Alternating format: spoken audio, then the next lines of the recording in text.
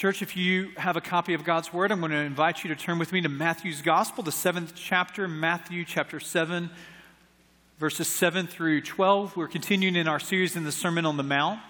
We have a few more Sundays that we will conclude Matthew chapter 7 in the preaching and teaching of this message series. Matthew chapter 7, verses 7 through 12. Matthew 7, verse 12 very well may be, if you were to ask someone to sum up the essence of Jesus' teaching, they might allude to this passage. Arguably, it very may be that Matthew chapter 7, verse 12 is one of the most familiar passages of Jesus' teaching ministry. So whatever you wish, in the English Standard Version, that others would do to you, do also to them, for this is the law and the prophets. The slogan, paraphrase of this passage is maybe the most ubiquitous of all of Jesus' teachings. Do unto others as you would have them do unto you. Decades ago, Norman Rockwell painted a painting that sort of encapsulates his interpretation of this passage. You see it before me. It has the titled the Golden Rule. It has as the essence of it, the paraphrase that I just said, do unto others as you'd have them do unto you. And notice how Rockwell really portrays that this passage unites both Christians together, Christians and other faith traditions together, and even Christians and those of no faith tradition. Rockwell would see in this passage this unifying force, and there is truth to that, at least an intellectual assent. You're hard-pressed to find somebody who is going to say to you, you know something, the golden rule, really bad advice. You're going to be hard-pressed to find someone say, at least seriously, do unto others before they do to you. I mean, you might have that sentiment in someone's heart, but love, respect, dignity, boy, we can swim in those words. And those are words that are familiar to our culture, whether you're in a church or outside of a church. I don't think the issue with the Golden Rule is a lack of understanding of it or a lack of familiarity with it, but really it is a lack of implementation, isn't it? In your life and in my life. It isn't that we need more theological understanding of this passage. Rather, we need to live out this passage. Mark Twain, commenting upon this very fact, said it this way, that what has become of the Golden Rule? It exists, it continues to sparkle, and it is well taken care of. It is Exhibit A in the church's assets as we pull it out every Sunday and we give it an airing. And then Twain says it is strictly religious furniture, a contribution plate, or any of these things. Then he says it is never intruded into business. So the problem isn't that we don't know the Golden Rule, it's that we don't live by it. It's a motto that we give intellectual assent to. And the question then becomes, can anyone live out the Golden Rule? Is there the possibility of living a life of love? And I want you to see that there is the possibility of living under the teaching of Matthew chapter 7, verse 12, in your life and in my life, but it is not found in just that verse alone. Verses like this take on a life of their own. Verses like Matthew chapter 7, verse 12 become really, if we're going to be honest, sort of akin to a fortune cookie platitude. It's something that's really quotable, but we lose its context. And if you lose the context in Matthew 7, verse 12, you will misunderstand the gospel. Verses 7 through 11 that precede this familiar passage give us some insight into the right ordering of theology and ethics, right ordering of your salvation, and then the love that you show to others. Notice that Jesus says, ask and it will be given to you. Verse 7, Matthew chapter 7. You seek and you will find. Knock and it will be open to you. For everyone who asks receives. And the one who seeks finds. And to the one who knocks it will be opened. Or which one of you, if his son asks him for bread, will give him a stone? Or if he asks for a fish, will give him a serpent? If you then who are evil know how to give good gifts to your children, how much more will your Father who is in heaven give good gifts to those who ask him? Now look in your copy of God's Word. Notice in verse 7 the verbs that just one after another spill out from the teaching of Jesus. Ask, seek, knock. Now the question becomes, what are we asking for? What are we seeking after? What are we knocking for? Now notice that the answer to that is contained in this passage. Notice again in verse 11. We're asking for his good gifts. We are seeking his good gifts. We're knocking to receive the open door to his good gifts. Now all of the teaching of Matthew 7, verses 7 through 11 really should echo to us. We should hear this and say, hasn't he already talked about this before? And the answer is yes. In Matthew chapter 6, verses 7 through 8, he's talking about how we should pray before he gives us the model prayer, the Lord's Prayer. He says, don't pray like the pagans. Don't just go on babbling. Think that the more words, the more verbosity that you have, then God has to answer your prayer. But pray to your Father who desires to love you. And so he gives us this analogy. What father would hear from his son, hey, Dad, I need bread, and the father respond by giving him a stone? What father would say, hey, Dad, I need what? I need a fish. What dad would respond by giving his son a serpent? So much more so will our Heavenly Father grant us good gifts as we ask, as we seek, and as we knock. Now, this passage, I think many teachings in the Bible can be taken out of context and it becomes a pretext. Unless we are misconstruing this passage, we need to understand that Jesus isn't saying that prayer is you saying your prayer and then treating God like a divine vending machine. He isn't saying that anything that you ask for, he will grant you. Like we pray and then we put in A7 or B6 or C3, and that God is obligated to answer our prayers in the context of what we think we need. No, a good father at times says no. A good father at times says wait. A good father at times says yes. Now he grants us his good gifts. Now what is the context of his good gifts? Well, think about it in the context of what we ask for, seek, and what we knock for in terms of our salvation. Notice how Jesus is construing salvation. It isn't that you become a follower of Jesus after you perfectly do unto others as you would have them do unto you. Notice that's not the case. If you thought that your salvation was based upon the end of your life coming to this tally, how much more have we treated others with respect than we haven't treated others with a lack of respect, that's what's going to get you into salvation? No, Jesus is saying the way to salvation is for you to ask. The way of salvation is for you to seek. The way of salvation is for you to knock. And the gift of salvation is only given through the free, gracious gift of a Heavenly Father. Now, salvation is not a maze. It's not a labyrinth. It's not an achievement. It isn't a treasure map that you have to go left and then go right and then you get this clue and then that clue and then finally you come to the top of the mountain and you ascend some sense of moral superiority, and it is at that point that God the Father says, yes, you have done enough. Now you're a follower. No. It's rather the opposite. We must ask because only he can give it to us. We must seek because he is the sole source of our salvation. It's only he that can open the door to our sin-soaked heart. And in light of that right ordering, then we're able to live out verse 12. But verses 7 through 11 precede verse 12. And this is so important because so many times we take this passage and we sort of dangle it out of its context, and we might live under the impression that what it means to be a Christian is that if we do unto others as we would wish them to do unto us, if we do that more often than not, then we're a follower of Christ.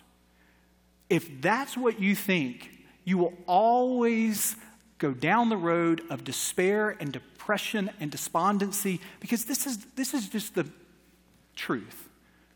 All of us fall short of this passage. Every one of us in this room falls short of perfectly living out this passage.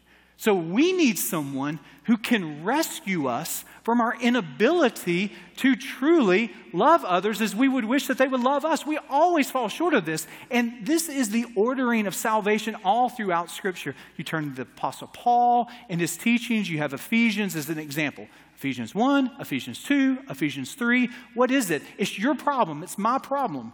It is the solution in the finished work of Jesus Christ. And then, in light of what he has done for us, chapter 4, then we're called to show respect in the workplace. We're called to love our spouse. We're called to treat our kids and children with respect. Romans is another example. You have 11 chapters that outline so clearly that Jew and Gentile alike are sinners. We all fall short of the glory of God. There is in all of us an Adam tendency. We choose that. We are nurtured in that.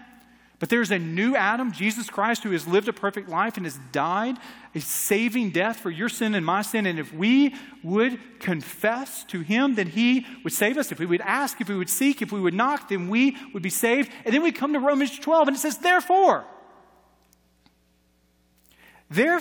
in view of God's mercy, well, Paul, what is God's mercy? I've told you this for 11 chapters. It's what you cannot do in your own strength. It's because you cannot live out the golden rule that I have come to do that perfectly. And through faith that you have in me, then you're able, imperfectly, all of us imperfectly, but it isn't that we perfectly live this out, and that's what saves us. It is that we are believers, and so, in light of that foundation, we're able to live a life of love, not that that's going to earn our salvation, but because we are saved. So I want you to see the possibility of life of love. I want you to see, secondly, in this passage here, focusing especially on verse 12, I want you to see the freedom of living a life of love. Notice in this passage, again, in the English Standard Version here, it says, so whatever you wish that others would do to you, do also to them, for this is the law and the prophets. Boy, there is a freedom to this. 613 prohibitions and commandments were detailed by a faithful rabbi of Jesus' day. So 613, count them up, of things to do and to not do. And what Jesus says is, I'm going to make this really, really simple. If you want to live a life that you are in my will, well, do unto others as you'd have them do unto you. He sums up all the law. He sums up all of the prophets. A kissing cousin of this passage right here is a passage that we're going to find later on in the gospel, Matthew chapter 22, verses 36 through 40. You remember the teacher of the law comes to Jesus and wants to trick him? And how does he trick him? He says, what is the greatest of all the commandments?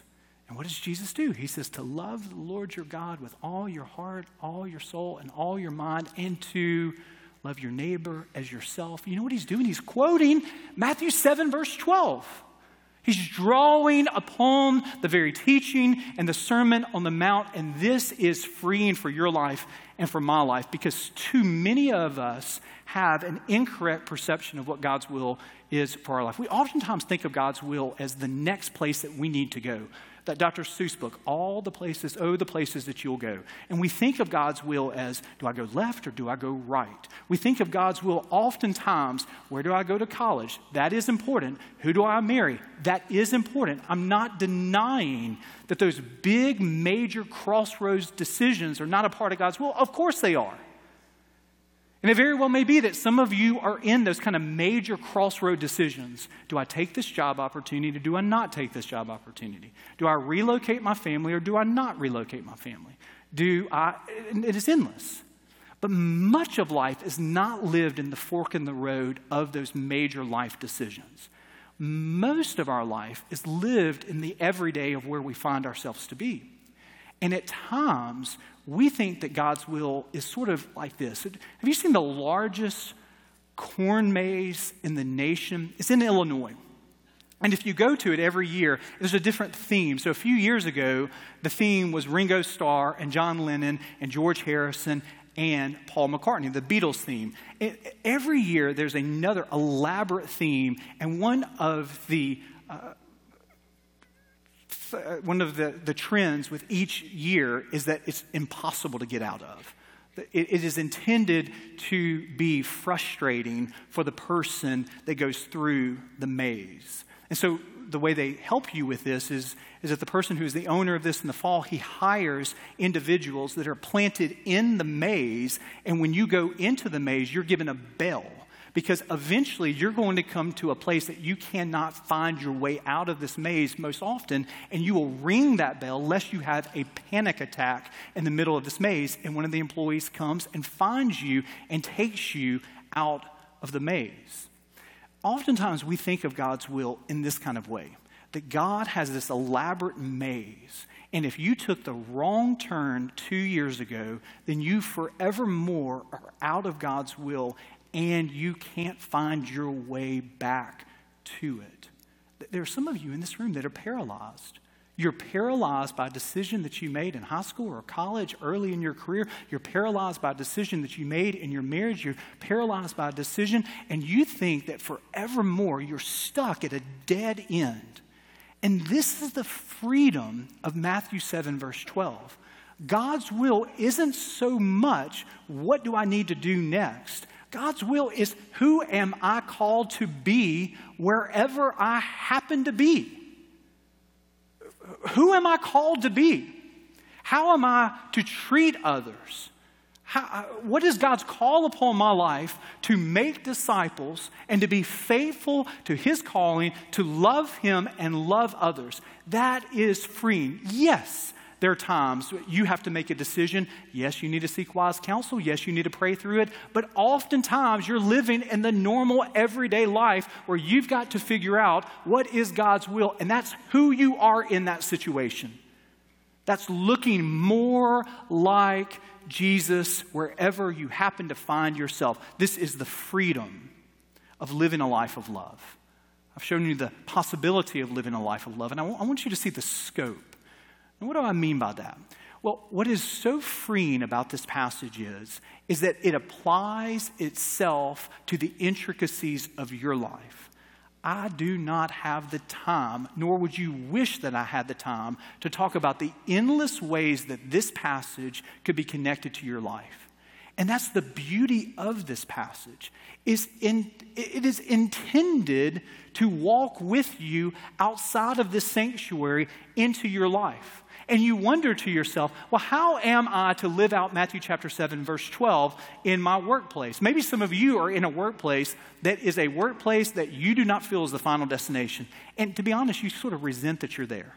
If you're just to be honest about it, it is a step on the way to the next step, and you're trying to figure out, what is my purpose here? What am I supposed to do here? I need to get through this season. And what you are doing is you're just looking past the Mondays, the Tuesdays, and the Wednesdays, and the Thursdays, and the Fridays to the final destination. Now, this passage, what it does is, it is sort of a megaphone that says, no, no, no, no, no, no. God's will for your life right now in Matthew chapter 7 is to think about your coworkers. How do you desire to be treated by your coworkers? Well, you desire to be heard by them. You desire for them to be honest with you. You desire for them to value you. You desire for them to respect you. And so as you desire that, so you prayerfully live that out wherever you happen to be employed. And what do you find? You find your way to God's will and His desire for you in your workplace. I remember just 2 years ago when Danielle and I were sharing with our children that we were going to be moving to Homewood. We're really sort of at the 2-year anniversary that we were telling our children that we were going to go preach in view of a call. We were going to move to a place called Homewood, Alabama, into the greater Birmingham area and serve in a church called Dawson Memorial Baptist Church. And of course, at that time with 3 boys, their major concern was leaving friends and having to make new friends. But one of God's faithful ways that He ministered to our family, that there were little boys and little girls who thought to themselves in the cafeteria, what would I want someone to do to me if I was new to the school? And so there were people that God utilized to be nice and kind to our children, and we can look back 2 years. And there's some of you that are going to school. I know you don't want to hear that. I know it's still June, but it won't be long until you're going to start 4th grade, or you're going to start 6th grade, or you're going to start 8th grade, or you're going to go into high school, and there's going to be that new person. You don't know who it is. All of your friends, you've got your group. And then it's this passage that's going to walk with you. It's this passage that's going to say, no, don't just go sit with your friends, but maybe go and sit with this person. Because why? If you are new to the school, how would you want people to treat you? And I bet you would want someone to stop and say, hey, my name is David. What's your name? I don't think we've met before. There's some of you in this room that are wondering, what is God's will for my marriage at this time? And so often we think of marriage and we think of God's will as a lack of the correct information. If we just had better communication strategies, things would be better at home. If we just had better financial software to be able to get us on the same page, oftentimes we think issues are around a lack of information. So we have this elusive kind of, we wish that we had the next book to read, or we wish we had the next conference to go to, and then if we could get that, it could fix what seems to be broken. But oftentimes in marriage, what ends up broken is when we live a life of I, me, and mine. And we constantly see our spouse through the lens of how they are not meeting my needs. And here's Jesus, the megaphone to our soul, saying, what would it look like for you to see your spouse and say, I desire, through the power of the Holy Spirit, to love my husband or to love my wife in a way that I desire to be loved. I desire to be valued in this marriage. I desire to be heard in this marriage. I desire to be forgiven in this marriage. I desire to be loved in this marriage. And so we have Matthew chapter 7, verse 12, calling us to the specificity of all of our life, whether it's in the workplace, whether it's in the home, whether it's in our neighborhood. And when we as Christians live a life of love, I tell you, it is immensely countercultural. I don't know if you're familiar with the writings. I know many of you might be. Francis Collins, Dr. Francis Collins, he was the director of the Human Genome Project. He was the director of the National Institute of Health. And he also is an author who's written a book called The Language of God. He's a brilliant man, PhD, MD. He's a brilliant man, but he's not only brilliant intellectually, but he's a man of faith. He's a committed believer, which has made him unique in that public intellectual world.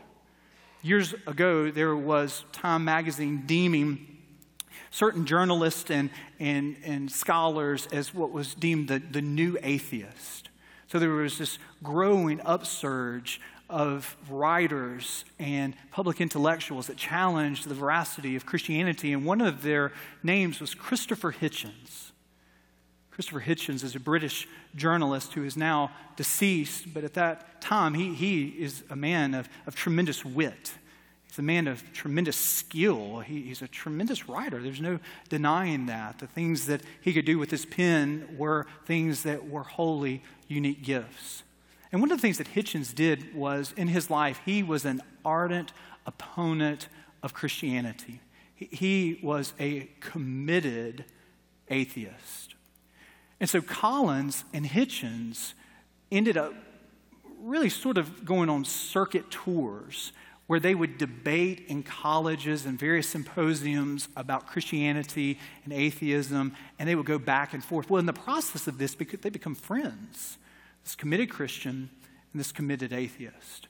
In the midst of their touring, Hitchens is diagnosed with a terminal disease, a terminal diagnosis of esophageal cancer. And Collins befriends him even in a greater way. One of the first people to come to Hitchens' house to talk with his wife and his family about some of the cutting-edge treatments for the type of cancer that Hitchens had was Francis Collins. Now, he didn't only receive the love of Francis Collins, but he received very specific criticisms from Christians as his diagnosis comes to light. In Vanity Fair, he would write about some of the mail he got. Some of it was hateful mail. Some of the mail that he received from Christians was mail saying, "This is why God has punished you. He desires to silence you, and you're getting what you deserve. You will burn in hell and judgment forever." But he wrote of another Christian response. And in a Vanity Fair article, he chronicles his friendship with Francis Collins, and this is what he writes about Collins. He described him as one of the greatest living Americans, one of the most selfless Christian physicians who had been kind to him, kind enough to visit him in his own time, kind enough to discuss all sorts of novel treatments with him, and kind enough to pray for him. Why would Collins befriend Hitchens? Why would he pray for him? Why would he spend that kind of time with someone who was not a follower of Christ? Well, Matthew chapter 7, verse 12 is the answer. And you probably don't know Christopher Hitchens, but we all have a Christopher Hitchens in our life. We all have someone that we like and that we love who does not believe in the truthfulness of what we hold dear. It might be an uncle, it might be a cousin, it might be a coworker, and you might be tempted to think, if I could just learn the right rhetorical skills, I could convince them of the claims of Christianity. If I could just read another book and have another argument, if I could just give them this, it's a lack of information that they have. And I think Collins understood something that we need to be reminded of. Apologetics is really good. Books are wonderful. There's no doubt about that. But to so many people who disbelieve the claims of Christianity, the only thing that will convince them is your heart. Your love. I wish I could tie this neat little bow on this story. I wish I could say that as Francis Collins was holding the hand of Christopher Hitchens, that his last breath on earth was, "I believe." But that's not how this story ends. To my knowledge, Christopher Hitchens did not have a deathbed conversion. To my knowledge, he did not have a thief in the night deathbed conversion. But this I know, you will have the opportunity to show people what it means to be a follower of Christ. Your words matter, no doubt, but what they will know us by is what? Do you remember the choir sung this for us? They will know us by our arguments. They will know us by our stances. They'll know us by what we're against. They'll know us by our vitriol. They'll know us by our condemnation. No, they will know us by our love. So whatever you wish that others would do to you, do also to them. For this is the law and the prophets. Let us pray. Gracious God, we come to you today grateful that you have shown us love that we do not deserve in and through the death, burial, and resurrection of your Son, Jesus Christ. Today we're reminded of that. Today we are reminded tangibly of your sacrifice for us and the difference that it makes in our life. It's in your name we pray. Amen.